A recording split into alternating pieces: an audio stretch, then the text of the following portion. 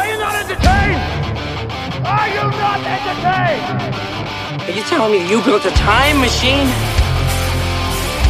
What about DeLorean? The Statue of Liberty is kaput. Disconcerting. Take your stinking paws off me, you damn dirty ape!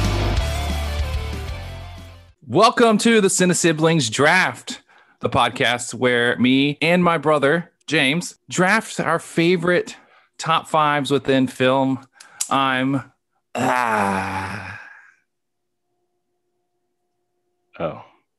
is that the Monty Python reference? yeah, it is. All right. Actually, I'm Ian. And I'm James. And Jamie, what are we drafting today? Every man dies. Not every man really lives. And it's that first part of the line uttered by Mel Gibson's William Wallace that we're addressing today as we draft iconic deaths in film. It's the second part of the line that will help us determine how much sorrow, base satisfaction, or even hope that death can inspire. For sure. This iconic. And I want to be specific with iconic here is because, I mean, it is still sort of subjective, right? Iconic, like what makes it iconic. But to some extent. To some extent. It wasn't, but it's going to be a fun one, I think. Yeah. I do want to, kind of dive in on what makes that iconic, why we chose it. So, well, yeah. And I think so death is like really one of those things that makes even like the most hard-nosed rationalists start thinking about what lies beyond. Right. And it's really like, it's why these scenes are so powerful in general or had the potential to be, let's say. And they're really often that pivotal moment in a film that can inspire the characters to move forward with confronting the big bad evil guy, or maybe fall into villainy themselves, or even could be the end of their journey, whether it's the death of their adversary or laying down their own life. True. Yeah, I'm with you there. I don't think I have any bad guy deaths. I'm just looking at my list. I'm like, most of mine are pretty inspiring-ish. Anyway, spoilers. Yeah, well, I mean, it's part of the archetypal nature of, death in general. We like to see that there being positives out of it. And I guess you can make an argument that there's some positives out of a bad guy dying. But the problem, I guess, is that because everybody dies, there's a lot of things to choose from. So I expect today that we are either going to jack each other like till Kingdom Come, or we're just going to leave a whole lot on the table, or probably a little bit of both. I wrote down 21, but I have a 1A and a 1B. So really it's 22. So if I get jacked, I'll have a backup number one just in case. But I just realized I don't have my deck of actors here with me. So we can just, we're going to do a little spin on the game. Spin on the game. What's the spin? So we are going to not just do movies from a particular actor. We're going to do movies from maybe a category, kind of like the game actually supposed to be played. Categories. It's going to be movies with a giant monster. Oh, okay, cool. I get to go first. Sure. Godzilla. King Kong. Cloverfield. Godzilla, King of Monsters. Monsters. What's that? It's an independent alien film. Troll. Is it Troll or Trolls? Trolls is the one with the... Oh, I was thinking the one with the Norwegian... This feeling. Okay, fine. Kong Skull Island. Pacific Rim. The Meg. Ooh, does Jaws count? It's a big old shark. All right. For the Pirates of the Caribbean, what is it? Dead Man's Chest. On Stranger Tides. One of them. It's the Kraken. Yeah, I know. Oh man, this is like a genre I really like too. Kaiju. Yeah, I know, but like I don't know. I mean, I could do a bunch of Godzilla films, but I think that's cheating. There's Godzilla versus Monster Zero. Like I think I'm gonna bow out. I just gave you one too. What? Release the Kraken. I should have done 20,000 Leagues Under the Sea. Or Clash of the Titans, one of them. Oh, yeah. All right. Oh, well, I whatever. win. All right. So what am I... you ready to get into it? You got anything else to preface our draft with? No, I think I said everything I need to say. Say what you need to say. Round 1. I think I'm jacking you with my first pick. I think I'm gonna. My number 1 movie death, iconic movie death of all time. Are you ready? Yeah. Don't do it. Is Don't. I can't even get it out without laughing. I know I'm gonna steal it from you. I can't say it. Then don't just leave it to His name is Boromir, son of Denethor. Jacked. I hate you right now. Boromir, Fellowship of the Ring. I mean, it's just iconic in the sense that it really changes the landscape of what is to come. If he doesn't do what he does, then I think all 4 hobbits are going to be captured here. And it changes the entire flow of the story. It's this kind of heroic sacrifice that, I mean, like I said, it changes the entire story of the Lord of the Rings. If he doesn't take, as Tolkien puts it in the book, many arrows, so he's, like I said, the hobbits are taken by the orcs, and I mean they'll probably get away as we see things play out in Two Towers as the Rohirrim come in, but that's neither here or there. I mean, he goes out like a true warrior, a true captain of Gondor, and as he is laying on his deathbed, he refers to Aragorn as his king, his captain. So it's just one of those iconic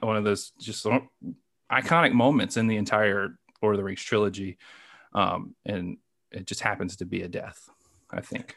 I mean, it's one of it's Sean Bean's the best death scene, and he's got a lot of them. Yeah, but I mean, really though, in a world of hobbits, elves, dwarves, and Númenórean men who live well into their 200s, and this is the Fellowship of the Ring.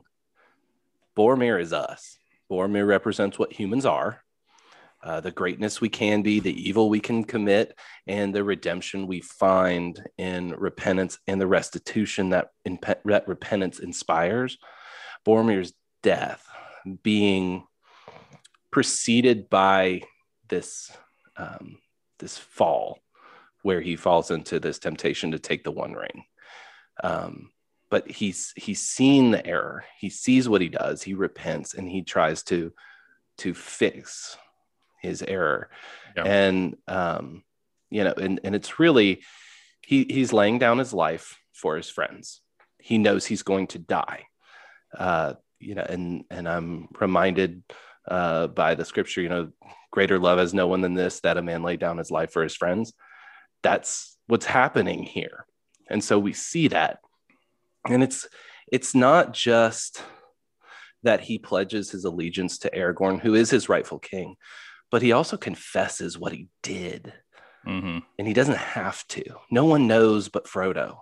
Right. But he really, truly feels horrible for what he's done and what he's let himself become. And, it's really a touching end. It's as manly as it gets. There's fighting evil, repentance, confession, restitution, pledges of loyalty, tears of sorrow, forgiveness. I mean, it's pure manly heroism. So I think that this is just one of those things that definitely iconic, definitely inspires a lot of people.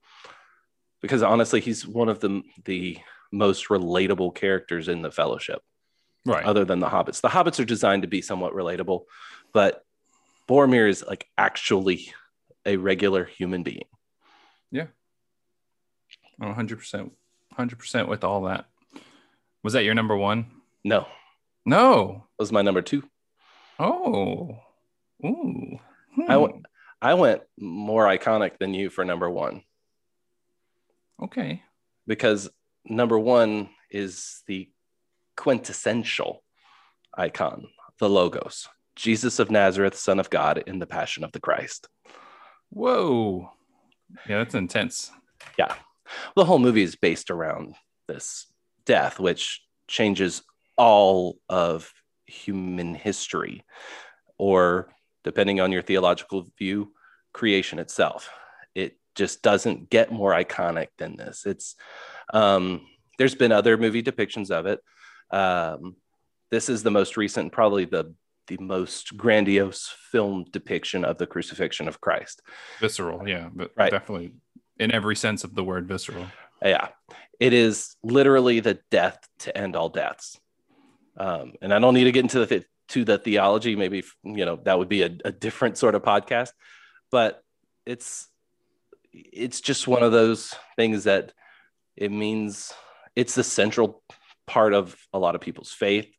It's archetypal in the sense that it affects our culture and our depictions of movies, like your choice with Boromir.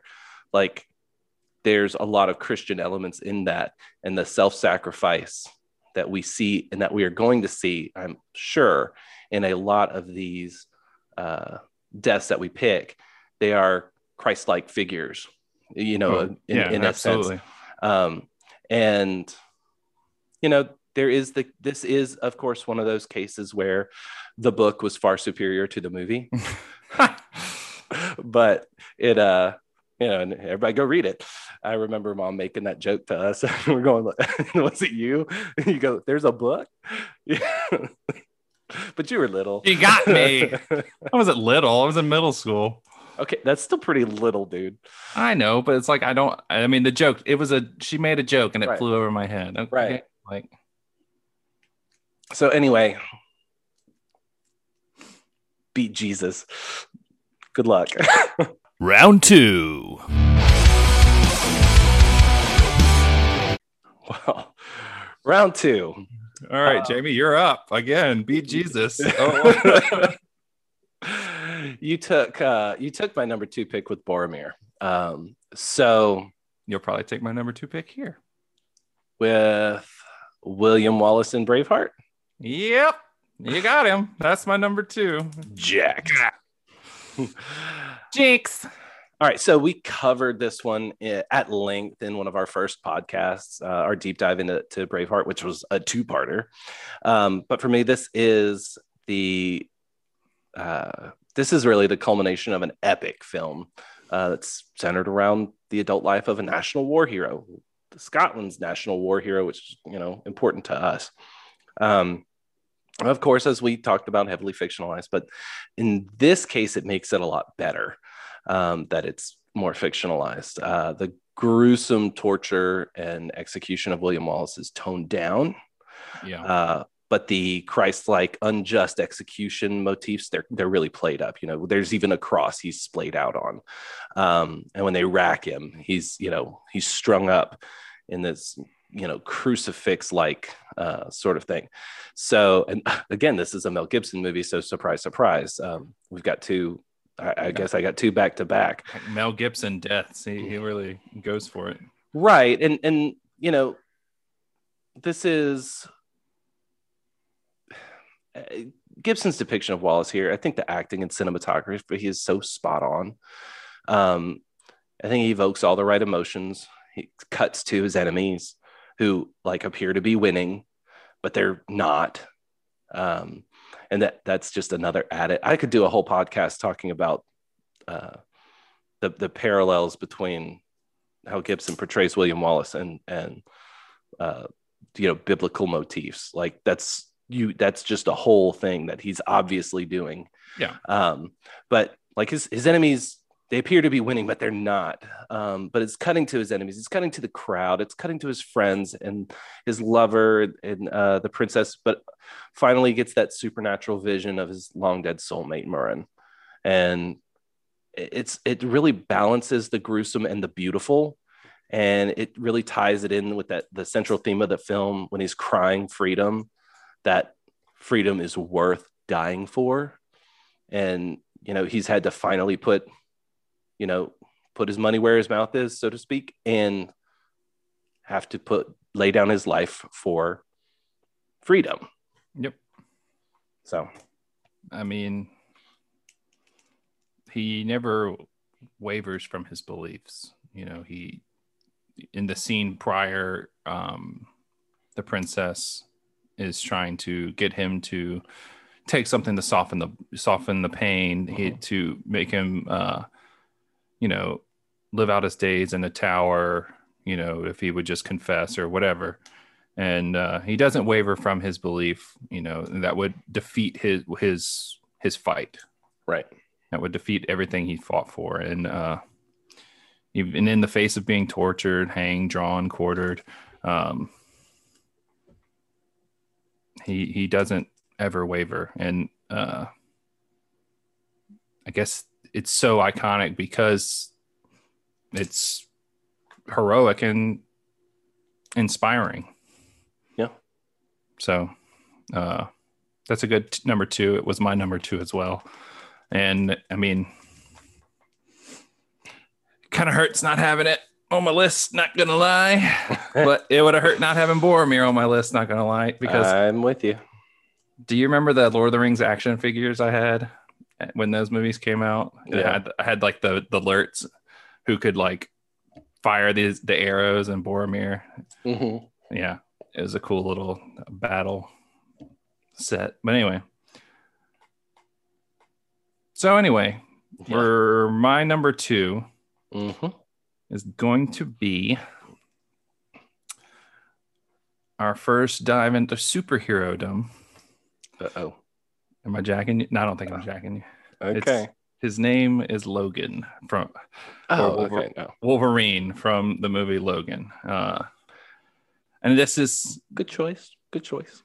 Yeah. No, I didn't jack you here. No, I could have easily just like went and jacked you on purpose and then taken Logan later because I know you weren't going to do it. But I was nice. Wait, no. I get back-to-back picks. Oh God, hate drafting. Are we really hate drafting? No, it's not hate drafting. I mean, okay, so let's get into Logan. I mean, this is the guy who heals, right? How can he die? Well, apparently in the movie he's adamantium skeleton has been slowly poisoning him. I can't talk. Well, I mean, in the end, this super emotionally charged character. I mean, that his ending is really emotional with X-23. Actually doing the killing of the bad guy here with the adamantium bullet. But I'm getting goosebumps just talking about it. But I mean, we spent so much time with this character, much, like, even longer than another one that's probably going to get taken on this. But it's since the year 2000 is when the original X-Men came out. And sounds right. 2000, 2001, something like that. So we've spent a lot of time with this character, mixed bag, of course, but he's always been on point. The movies may have been kind of trash, but Hugh Jackman has always been on point as Wolverine.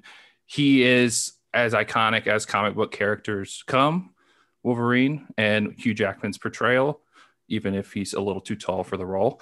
Not Canadian enough, but yeah. Yeah, sure. No, I'm with you. Yeah. So just it packs a huge punch when he actually is finally dies, and it takes a lot to kill him. But he eventually stops healing and he succumbs to his injuries done by the clone of himself, X-24. And then, of course, at the end, after he's buried, Laura, X-23, she takes the cross and she takes it out and she turns it sideways and it makes the X for X-Men. So I love that too. That was a good little moment posthumous or whatever you want to say. With it. Yeah, I like that one. Yeah, I agree. I think that it's one of those deaths that has more impact because it's a character that people, particularly as you're describing it, people love this character. It's iconic over multiple movies over a very long period of time. The only things that are really comparable are like before this are really like long running TV show deaths. And because who shot JR? Well, yeah, that sort of thing. But that was more of a mystery, I guess. I mean, it was a little bit surprising, but the thing is like, it's that sort of like, you get this long build up with the character. It's much more personal because these, Hugh Jackman as Wolverine is like, that's one reason why the X-Men in the MCU is going to be a little bit challenging to cast Wolverine, recast Wolverine, which they're probably going to have to do. Yeah. Because, people have identified that character with Hugh Jackman for 20 years. So, I mean, that's a long time. Yeah. But that's definitely a good one to have on your list for sure. Yeah. All right. Are you retiring Logan now, though? No. Never. Okay. But you made me retire Gremlins. Okay. What? You took the movie twice. Okay. I'm just taking the death. All right. Logan. Anyway. Okay. Fair enough. Number 3. Let's head into round 3, and so I can jack you again. Round 3. Are you serious? Well, maybe you should have won. Okay. Man. Okay. So we're in round 3, right? Yeah. I had trouble with ranking some of these. Like I said, I made a list of 22 deaths that absolutely affected me and that I saw as iconic. And now I'm having a crisis. Like, maybe I should let you have one. JK. It's Iron Man, Tony Stark from Avengers Endgame. I concede. I quit. You suck so much right now. This is a total hate draft. No, it's not. I love this moment. Go to hell. Oh, boo freaking who. Okay. This is a death of epic proportions. I mean, 10 years worth of storytelling and most of it good, especially on the Iron Man side. Minus that second movie, which is not good. Oh, you bitched about second movie and the third movie. The third movie is okay. Okay. The second one is dog trash. No, it's not. Anyway. So 10 years worth of storytelling culminating with one final act of heroic sacrifice, much like your number 1 pick. He saw what he had to do, and he saw what snapping with the Infinity Stones did to someone like the Hulk. He absolutely knew it was going to happen if he did it. And he looking at Doctor Strange, who gives him that 1 in whatever, how many million. So yeah, this is a huge blow to any comic book movie fan or MCU nerd or Iron Man junkies, like all the kids who love Iron Man now. That's a huge blow. That is definitely going to leave us reeling for years. And that's why it's iconic. Like, I can't, you'll, if you're a comic book movie fan, comic book fan, Iron Man fan, you're not going to be okay with Robert Downey Jr.'s Iron Man not being in the MCU anymore. And that's, and it happened in such a awesome fashion that it just has to be on an iconic movie deaths list. I mean, you can't get mad at me for taking that. Oh, I'm plenty mad at you for taking that. Why? I took 2 before it. Like, I don't care. You already jacked me twice, so I got you once. We'll see what I'll see. I may have to switch it up to jack you again. all right, well, But go do your All right. spiel on Iron Man. well, yeah, I guess I get to still say my piece. So, I mean, it really does. It comes down to something that's been built up and teased from the first Avengers film. So Cap's challenge, where Cap challenges him that he won't put his life on the line to save others. And, we see that play. We get the satisfying moment where he, self-guides the nuke to blow up the Chitauri spaceship. And so we see something similar with him obliterating part of Sokovia in Age of Ultron. And again, Infinity War. Infinity War, where he faces off against Thanos, and he's only spared by the deal Doctor Strange strikes. And his time is up in Endgame. But he goes out on his own terms. He basically nukes himself to dust Thanos and his entire army. But it's not just that. That's not what makes it so emotionally powerful. It helps that we've seen these brushes with death. But this is daughter Morgan. And that's introduced at the opening of Endgame. And that it's Morgan that makes 5 years later so much of a big deal to us, because we can't just undo what Thanos did and rewind 5 years. And this is what leads to Tony Stark's death, is his love for his daughter. And it makes it doubly devastating to watch him die. I mean, as a dad to young children, one of the biggest reasons I have for living is to make sure that they are, that I help them into adulthood. That's my job. So Tony's self-sacrifice is just so multifaceted, and it's got so many lead ups and so many of these brushes with death that, it's like these pro wrestling false finishes where they have these almost pin sort of things. Like he almost dies so many times, and we're just like, he's going to be okay. He's going to be okay. He's going to be okay. This is a feel good sort of franchise. And he goes out with I Am Iron Man, which is basically how he came into it. And even with Logan, where he's had this long buildup in cinema. I mean, this is even, I think Tony Stark's death here is more powerful because of it feels more singularly led up to because of all the brushes with death, the PTSD he's suffered, and, really coming to grips with his failures, and as well as his victories.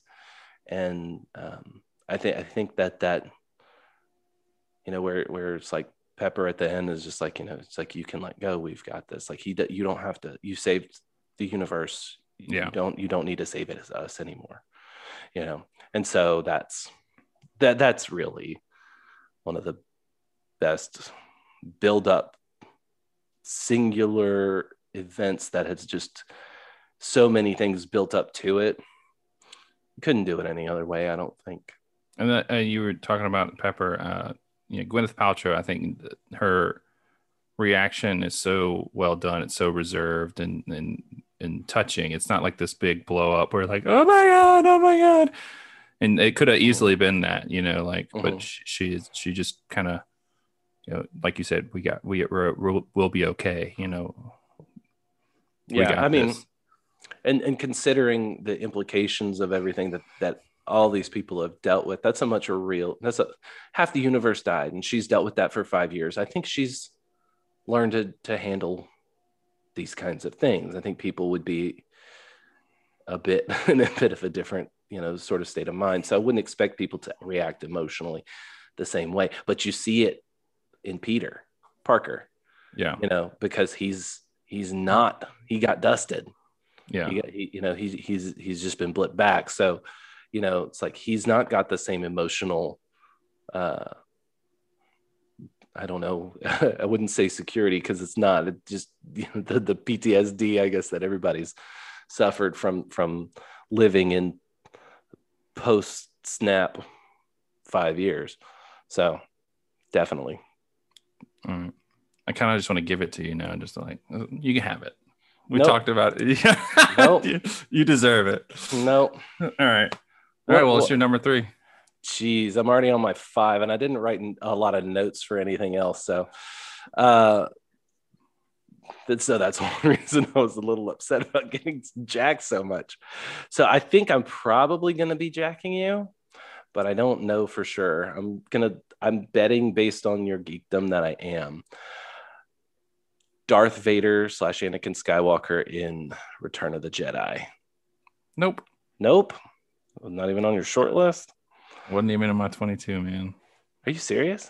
Yeah, I don't know. Okay. It's good. I mean, it probably should be, but I kept thinking about it, and I was like, it's just so like... Yeah, it's lost a lot of oomph for me over the years. Yeah. A lot in part to the prequel trilogy and my distaste for how Anakin was written, particularly his descent to become the Dark Lord of the Sith, Darth Vader. No, I feel like I'm undermining my whole point here. But it's also, it's a lot of times I just pretend like the original trilogy is the only bit of Star Wars that exists as canon, and everything else is fanfic. So, if George Lucas is a fan, then sure, yeah. Yeah, well, I'm with it, but whatever. He sucks at writing dialogue. Anyway, no argument here. It's got the big reveal of first seeing Vader's face and the redemption of him becoming Anakin Skywalker again and having overthrown the Emperor. It meets the definition of iconic, and this is really why I picked it, because it's so integral to Luke Skywalker's hero's journey in the archetypal reconciliation with the Father. And it's not really, I don't feel like the scene is overwrought. In part because it's like happening on the second Death Star as it's being evacuated, and so it's like this moment that it's not really messing with the pacing, because everything behind it, the people are running and stuff's falling down as the attack is going on. But I do think it's undermined a little bit by seeing the Force ghosts of Anakin along with Obi-Wan and Yoda during the celebration on Endor. Yeah, but that's one of the things that it hurts. It's like, I was thinking about Obi-Wan Kenobi from A New Hope, and I'm like, but it's like, he's not really dead, right? He struck him down, and now he's more powerful than you could possibly imagine. Like, right. And the same thing with Yoda. And I was like, oh, when Yoda dies, it's kind of like sad. But then he comes back as a Force ghost multiple times. Yeah. And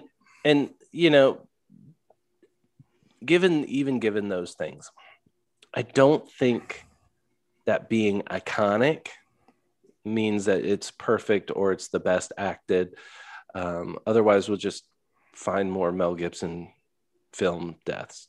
Like, if you want a really good dramatic death every time, you can do that. But I think this is one that certainly qualifies as iconic, even though it's definitely, as I pointed out, has a lot of problems with it. And the more I watch Return of the Jedi, the more I kind of go, I don't like this film as much as I used to as a kid, But at least it makes... Looking up at the poster. Yeah, at least, though, it makes sense with its predecessors. But, yeah. Sure. Yeah. Unlike a lot of other Star Wars films. Literally one. One doesn't make sense with the rest of them. I don't know. Phantom Menace doesn't make sense. I don't think Revenge of the Sith makes a lot of... It's not good. The Attack of the Clones, they all make sense. They make sense. It's just whether you don't like them or not. We're not getting into this. That's going to be our sibling rivalry. But we're not doing the prequels. We're doing the sequels. We'll do the prequels eventually. But the prequels make sense. They just have bad dialogue and bad acting. And like I said, I'm not getting into this with you right now. It's your number 4 pick. Okay, well. So let's head into round 4. Round 4. Round 4. All right. Round 4. Fine. I am going to go with Mufasa in The Lion King. That's a good one. Yeah. So we talked about this at some length on our Disney animated film draft. And this is one of those scenes where it was a lot of children's first interaction with death in film. It's this and Bambi, right? Well, yeah, but Bambi doesn't get as much replay. Like Mufasa, I mean, The Lion King, came out so that came out when a lot of millennials were, growing up, and it was super popular and still is. And I watched The Lion King in multiple languages in, Spanish class and French class and things like that. Whereas never had that treatment with Bambi. Also, Bambi, I believe it's off screen and just heavily implied with the death. What about Fox and the Hound? It's still sanitized more than this one. Yeah, I know. And this one, I mean, that's how the movie ends, right? Fox and the Hound. Yeah, I believe so.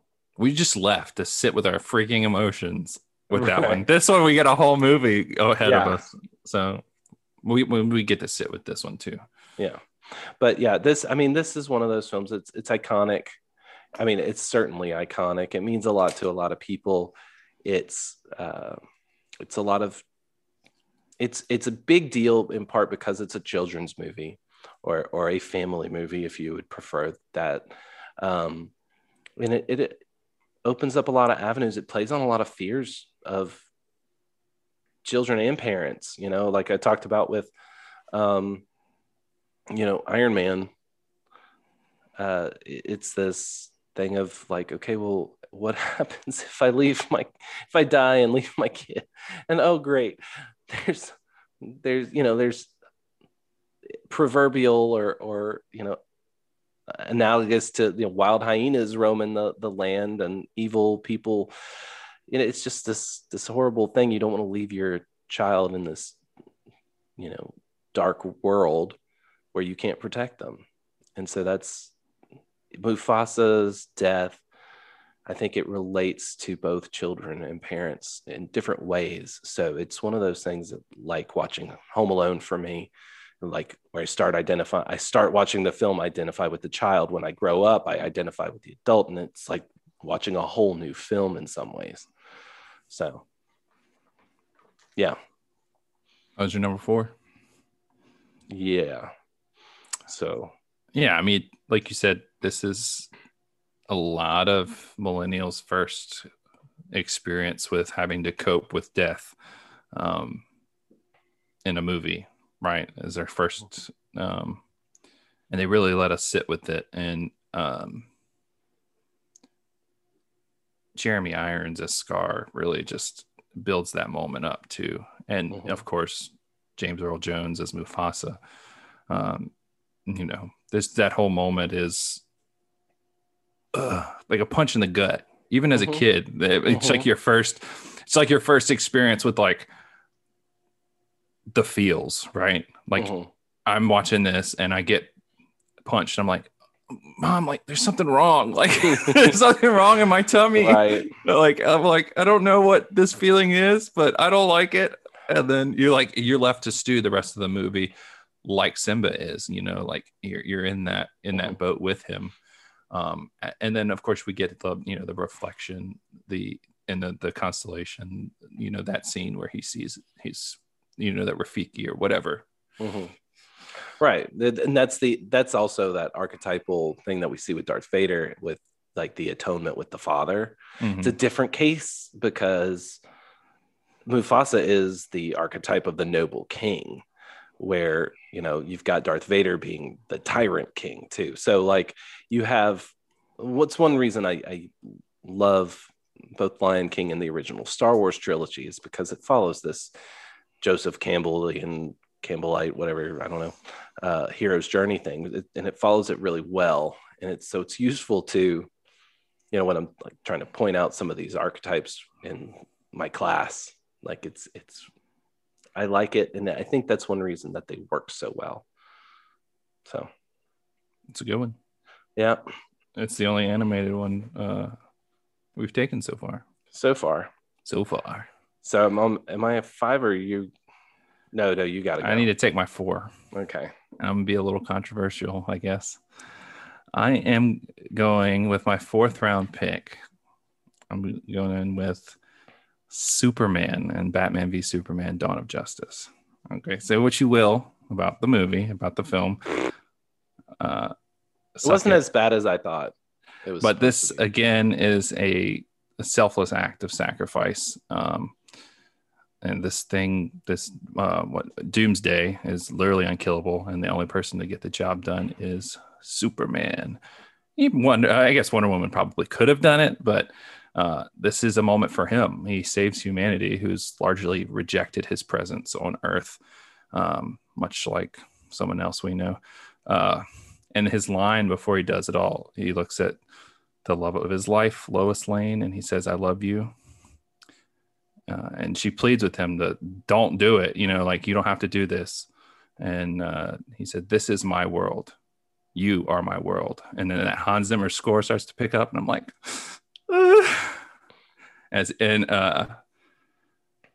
yeah. So this is like definitely a different take on Superman, one that has to really struggle with what it means to be a human in a place that rejects him as who he really is, this super being, this god.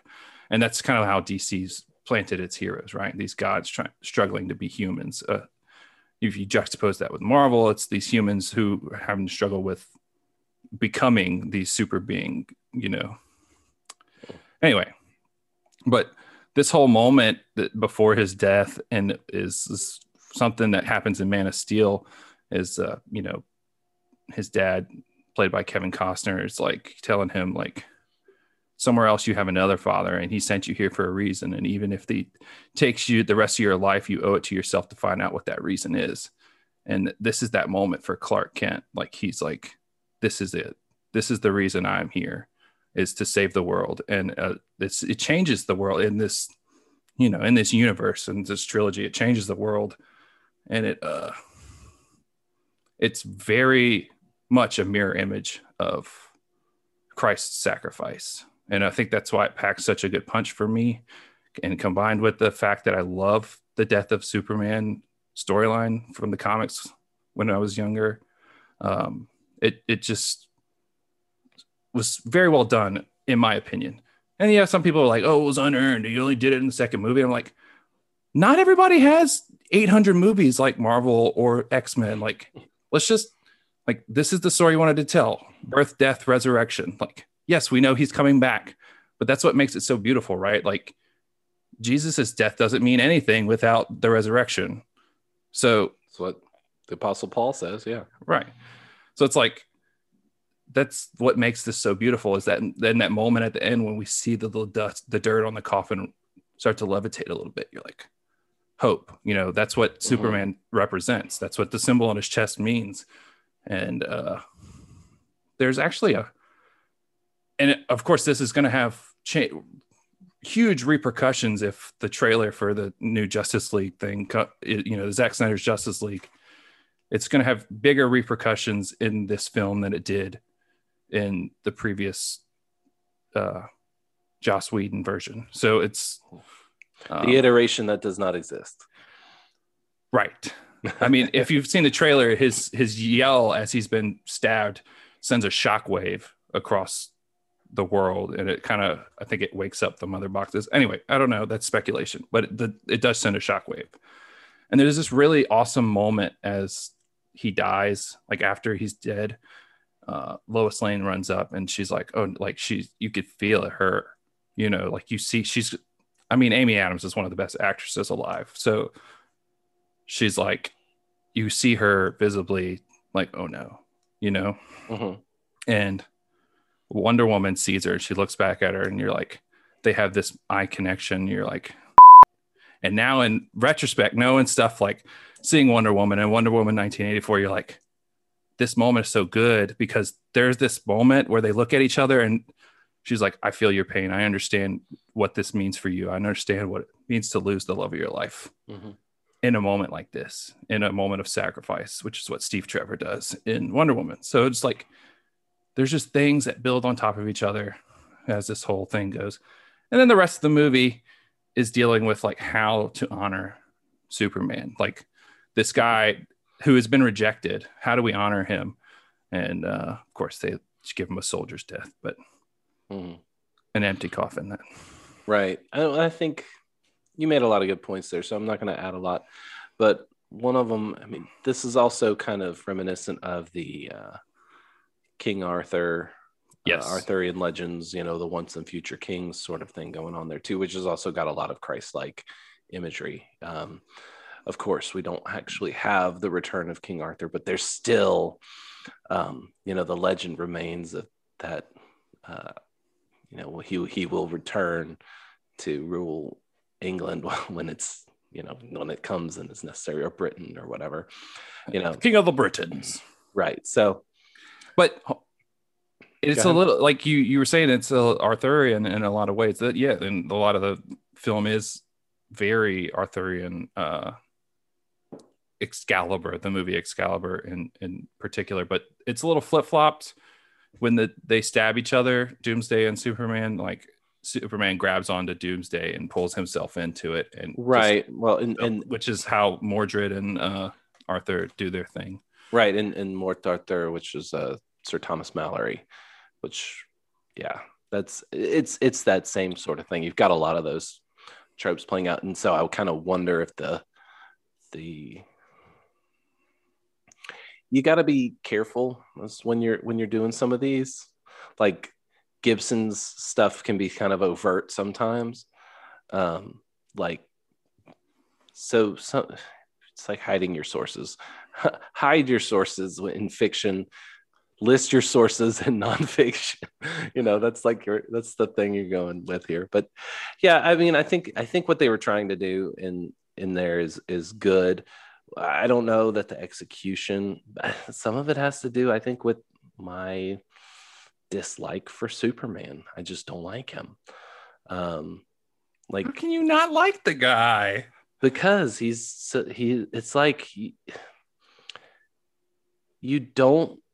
I think we have an inclination as people to not like perfection, or to be, maybe we're either suspicious of perfection, we fear it, and I mean, even jealous of it to some extent. So, like, I really liked your when you loaned me the comics of what was it when Superman Injustice, yeah, when Superman basically becomes a dictator, and it's like for the greater good, but it's like, no, see, this I buy it because I'm like, this is what would happen. All it would take is for something bad enough to happen to Superman for him to be the worst possible person. For so long his character has been, and I know it's like an alternate reality or whatever, but like for so long his character has been unimpeachable as far as honor and doing the right thing is concerned. So it's just a little bit, but I like the opening of Batman v Superman, where you're like, no, look at everything that he's right. All this chaos and carnage that he was just kind of oblivious of. So they do the job is not bad. It's certainly the best bit of Superman other than Injustice in the comics that I've seen. So I'll give it that credit. Not even real Superman. Injustice. Oh yeah. No, well, see, my problem is but within the context of Man of Steel, Batman v Superman, and then, as we see, as we'll come to see in Zack Snyder's Justice League. But I think that in the context of his trilogy, especially the first two movies, the Superman is imperfect, and he struggles a lot with what is the right thing to do. Should he act? And why should he act? And this film, BVS, Batman v Superman, has a lot of the same themes as Captain America: Civil War, and the fact is, like, should we act? Why should we act? Should we act unilaterally? And who should have oversight over these super beings? So in that sense, who should have oversight over Superman? I mean, he's literally the most powerful being in the universe, in the world. I'm not going to say universe, because things like Darkseid do exist, but he's literally the most powerful being in the world. How is he supposed to cope with that? Because he was raised as a boy, like, to hide his powers and all this other stuff. But this is just a little preview on what we have to come. Yeah. In our new podcast series. We'll talk about it at the end of the podcast, though. So, all right. So that is my round 4 pick, and as long-winded as it was, you'd think it was my number 1 pick. I'm just very passionate about my Superman. So it's your turn for round 5. Did we do that right? No, you get round 5. I get round 5. Round 5. All right. I don't think I'm stealing you here. I don't think I'm jacking you again. I don't have anything. Everything else was just everything is jacked. Everything was my second tier. All right. Well, this is in my second tier, but it's my shock value pick. What is that? IPA factor. All right. Double dank. Double APA. All right. That's Sun River Brewing. That's from my vacation. All right. So this is my shock value pick. My what's it called? My second tier is breaking into my shock value pick. Your dark horse. Yeah. Go ahead. Yeah.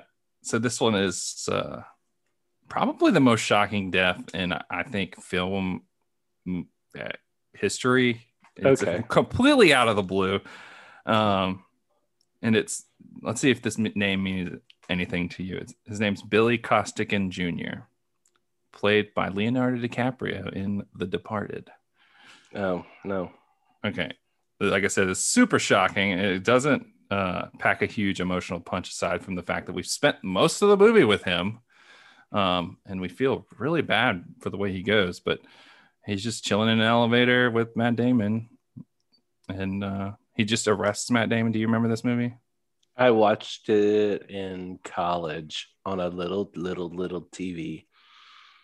Anyway, in my girlfriend's apartment. So, I mean, this moment is insane. Like, but I think the iconicity. I don't know. I think it's iconography. I don't know. It's all about its shock value, and it's just like we have a huge tense moment with these two on the rooftop, Matt Damon and Leonardo DiCaprio's character. Billy finally arrests Matt Damon's character, and they're getting in the elevator to go down, and they're just kind of like silent, and we're coming down from a very tense moment. Elevator opens, Leo's brains go against the wall. I'm like, what? They just killed the main character like that? Like, we thought he won. He's been undercover, having to deal with all this stuff, and then you're just like, blah. I guess we should have done a spoiler warning at the beginning of this episode, but I guess movie deaths is self-implied. Yeah. So, bro, this is my shock value pick. Fair enough.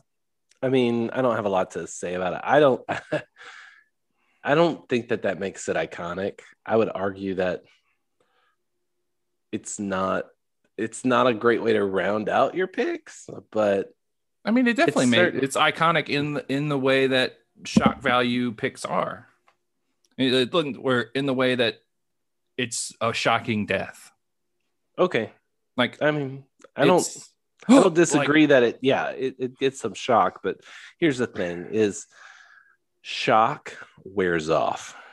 Yeah, It but doesn't. definitely- It doesn't stay. It doesn't stick. It is a plot twist, though. Sure. Anyway. But they, as we know from Empire Strikes Back, your plot twists eventually become tropes. So I'm okay with it. I mean, I'm not challenging it, or anything like that. But I don't know. I don't see it as particularly iconic, but definitely shocking, which you've argued that it was. So I'm gonna let it go. Now I'm stuck, but I guess I'm gonna pick The Better Love Story. It's always a better love story than Twilight. Ellie in Pixar's Up. This is yeah, you making the sad face. This is basically a short silent film before the full-on movie. And like, I remember watching this first time, and like, I looked around and there were like tears everywhere. It's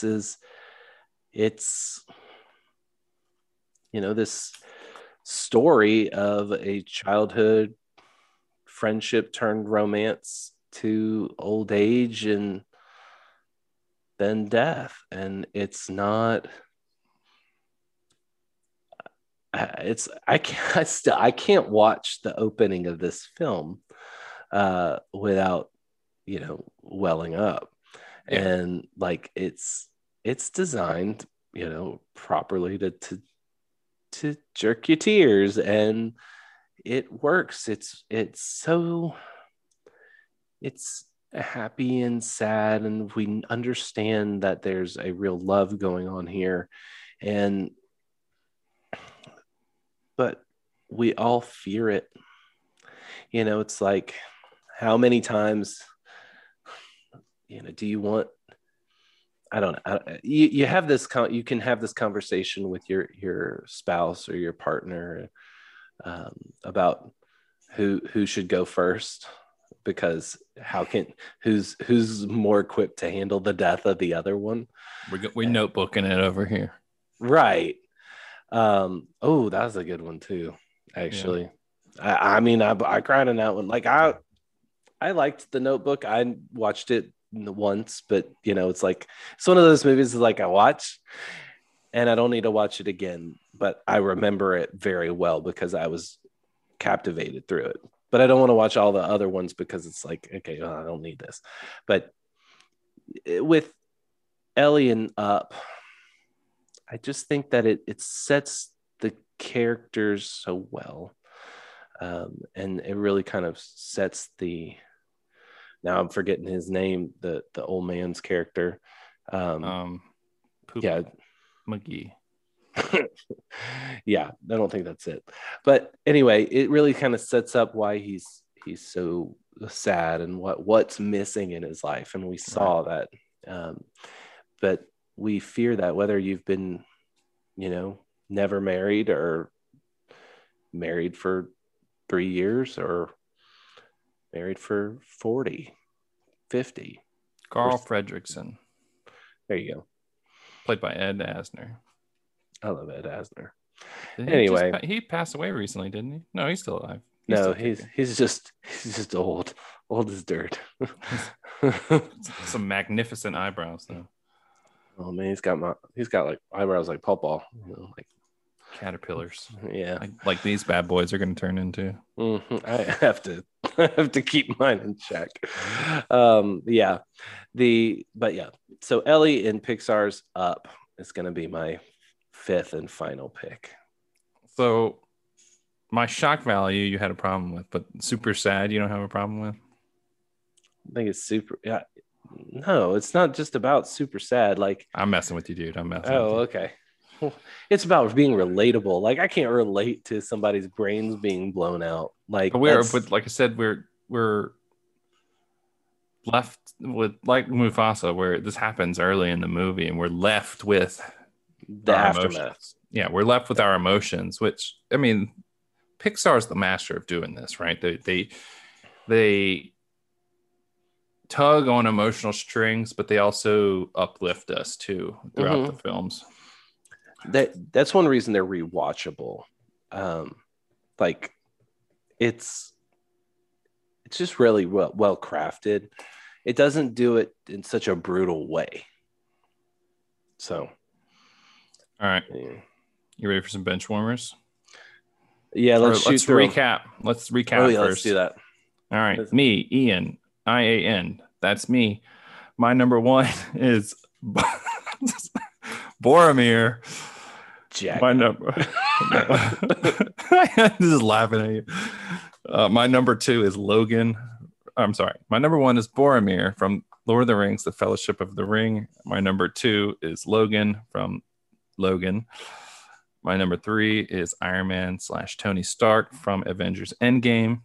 My number four is Superman from Batman v Superman, Dawn of Justice. And my number five pick is Billy Costigan Jr. from The Departed. And I, James, my number one is Jesus of Nazareth, Son of God in The Passion of the Christ. Number two, William Wallace in Braveheart. Number three, Tony Stark. Number three, Darth Vader / Anakin Skywalker in Return of the Jedi. Number four, Mufasa in The Lion King. And number five, Ellie in Pixar's Up. Now, I told y'all at the beginning of this podcast that it was probably going to be a Jack Fest, and I was right. And we've still left a lot on the table. So let's see what some of us thought we were leaving on the table with some bench warmers. You go first since I jacked you more times. All right, I'm going to take three, but I'm going to take my first one, which I don't think should make the list because I don't think it's necessarily iconic, but it affected me most as a child. So it's Thomas J. That is Macaulay Culkin's character from My Girl. My Girl. Yeah. So the bees. I know. Allergic. His glasses. He can't see without his glasses.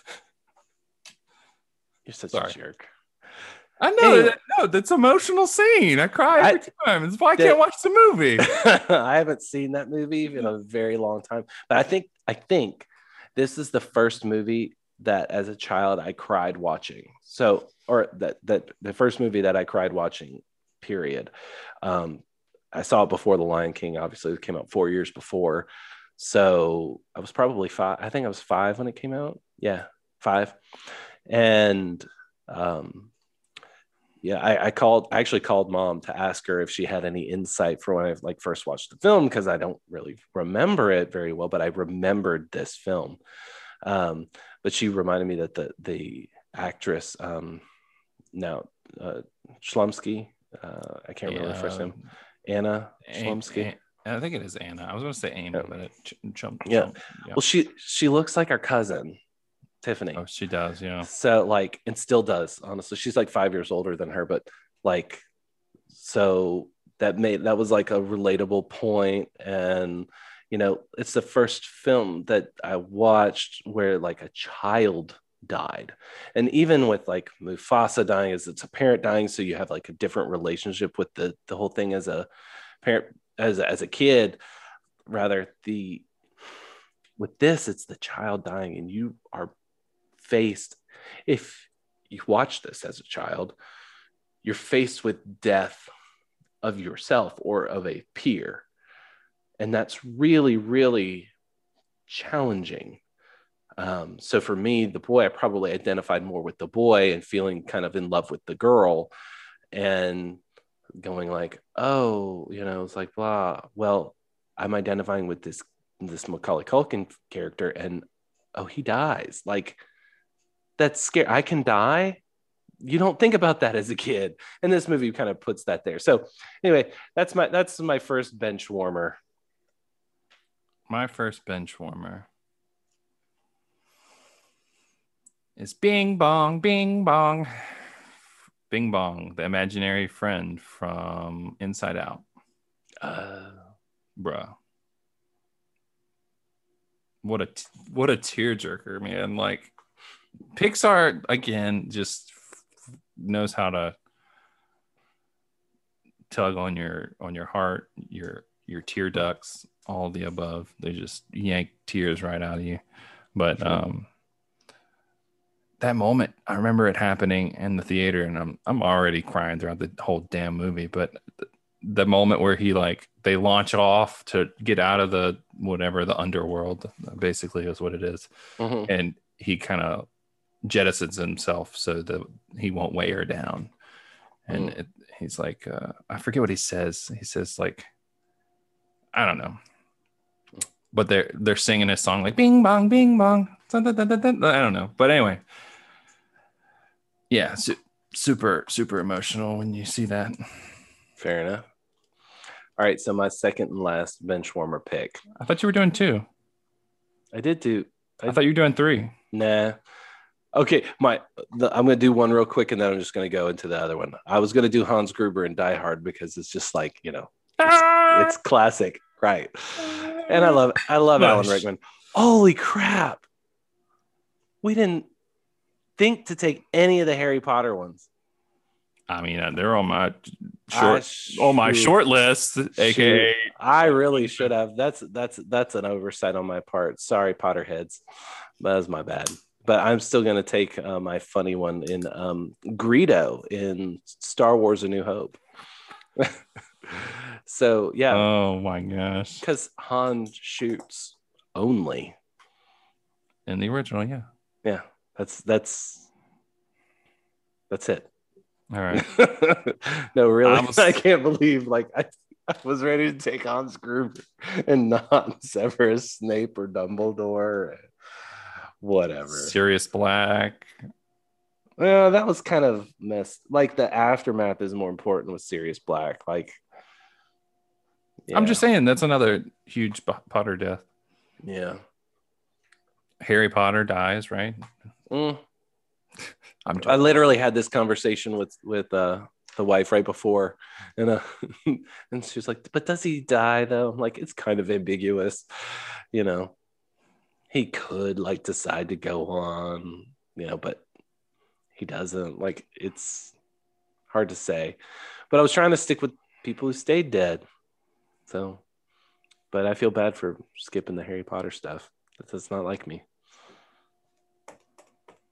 I like my top 5 choices though. Yeah, they're good. Yeah.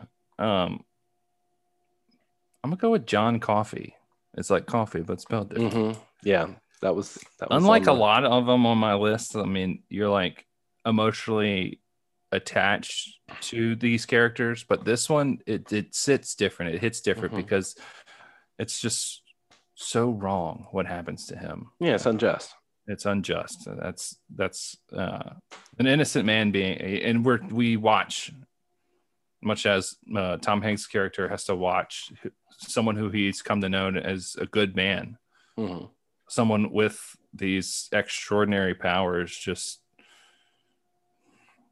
have to be executed because of the letter of the law. There's no, and we know that he's innocent. He did not kill these kids, these little girls or whatever. And just after watching this movie, you're definitely not okay. That's why I think it's so iconic, is that you're definitely not okay once the movie's over and you're just sitting there damn it. Yes, this is kind of fantastical because it's Stephen King and he has these extraordinary powers, but nothing about the situation though is that terribly fantastical. He takes something that does happen. People are unjustly imprisoned for things they didn't do, whether we know about it or not. But not just that, but also the racial prejudice element too. That too. So you're just like, shit. Sorry, I went the entire podcast without cursing. No, you already cursed once. I said damn. No, you already. No. Anyway, I'm a teacher. I pick up on these things. Okay, sorry, but yeah, you're definitely not okay with this death. Like Pepper Potts says, we'll be okay. once Iron Man dies. Like Right. when John Coffey dies, we ain't okay. Okay, we're not okay. No, and with that's what why, happens to him, No, and and that's that's- why that makes it such an iconic and powerful death. I agree. And that's one reason that I cannot watch this film very often, because it's like, I feel that way. It's like, wow, this is a great movie. I can't really subject myself to this because like I've watched films like that and, you know, it messes me up for days afterward because I dwell on these things. Mhm. So I see it once and I go, wow, that was powerful. Wow, that was good. I'm going to carry this around with me for a very long time and I don't need to watch it again. Yeah. So, My next one in line was Severus Snape. oh, Not Yeah. so much just his death, but through his death, the tears that happen, and you get all this exposition through his memories. I would have taken Dumbledore instead. Dumbledore. Dumbledore. Yeah. I don't know. As We far could as do iconic- Harry Potter moments. Yeah, we should. All right. Anything else you want to add? Yeah. Not to movie deaths, but just what we have coming in the future. Ah, yes. That. So next episode, we're going to do a surprise draft. We're each going to pick 2 categories, and then we're going to roll a D4 and just basically blind draft these things. He doesn't know my 2, and I don't know his 2. So yeah, no It'll be prep, fun. and I'm gonna suck. Me too. I'm going to be like, "Bedeep, bedeep, bedeep, bedeep." My face is going to be the color of his shirt, and it's going to be great. Yeah. And then after that, we're going to have our first new series. It's going to be called Cine-Sibling Rivalry. It's where one of us is going to choose a film that we like, the other one doesn't, and we're going to get a partner in to help us change the other guy's mind a little bit. Yeah, Oh. this is basically the only reason I ever agreed to do the podcast to begin with, because of our disagreements, and I thought that they would be so good on a podcast to hear us argue and yell at each other. We're going to try to keep it as civil as possible. You're not going to call me a little shit. No, maybe, probably. But so our first one is we're gonna dive into Man of Steel, Batman v Superman. Obviously, one of the movies that I adore And I don't care about at all. He doesn't care. I'm gonna have our friend Stan back on to help me because he likes the movies. He said Man of Steel is the best comic book movie out there. So Ooh, he's gonna have a hard task to make me get anywhere near that. and then down the line we're gonna tackle The Last Jedi in the sequel trilogy. And I'm gonna try to convince Ian that they suck. Right. He's going to have a partner, Josh, who's been on the podcast before. Twice. He's going to jump in because he hates. he hates hates The Last Jedi. He likes the others just fine, but I hate them all. See, I'm not. I like The Last Jedi. I think it's the best out of the sequel trilogy, but I think. Oh gosh! All right, so we'll save it. No, We'll save it. Save We'll it. save it. We'll save it. Okay. So yeah, that's what's coming down the line for us. All right. Well, I think Ian, it's time to sign off because you're going to give too much away. Okay. Signing off. This has been the Cine-Siblings podcast. Follow us on Facebook, Instagram, and Twitter. Like us on YouTube. Hit that like button. Hit subscribe. Hit the bell for notifications. And you can find us on Facebook, Social media. all the social medias. We tweet stuff sometimes. Word. I'm Ian. I'm James. And go watch a new movie. Or enjoy an old one. Peace out, guys.